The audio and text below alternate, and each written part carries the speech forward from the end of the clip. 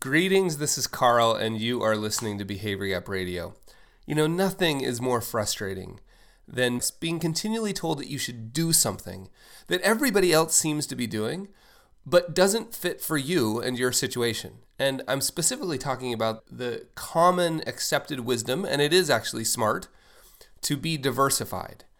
The dilemma, of course, is when you are an entrepreneur. When you're building companies or starting things, often out of necessity, you are the opposite of diversified, right? You're all in, and often you're more than all in, right? You borrowed money from your credit cards against your house, from mom and dad, from friends and family to make this business work. So you're more than 100% in one basket, if you will. And it's super frustrating when people come around and you read everywhere about how you need to be diversified, and all you're thinking is diversified, right? Like, I'm pouring all my money into this business, and you start to think, and I've learned this through hundreds of conversations with entrepreneurs, you start to wonder if something's wrong with you.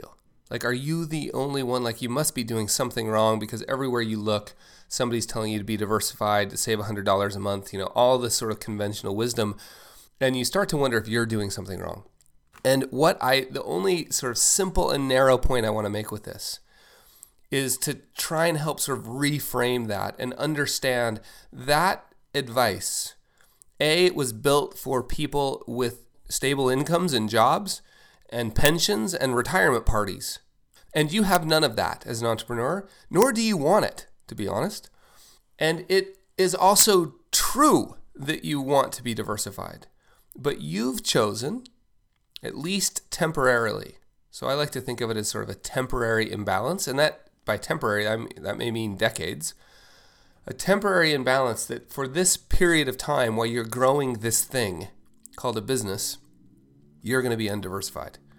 Now, it's important to understand that whether you thought about it in these words or not, there was a decision made somewhere along the line that it was worth it. Right? Taking this risk had value and it was worth what you're doing. And the way to sort of calculate that in traditional terms would be your return on investment would be greater here. All things considered, it would be greater poured into your business than it would anywhere else. And it would normally be multiple times better. Like, it's such a good opportunity in your mind. It's such a good opportunity for return on investment. And when I say return on investment, I mean on all things, right? Time, money, energy, passion, love, all of those things. Pouring all of that into your business would be such a great return on your investment that it like the rest of the stuff doesn't even matter. Like, you don't even think about it. So whether you made that decision intentionally or not, that is the decision you've made as an entrepreneur, to go all in. And so when people come around talking about diversification, and I think it's really helpful for you to now intentionally understand that.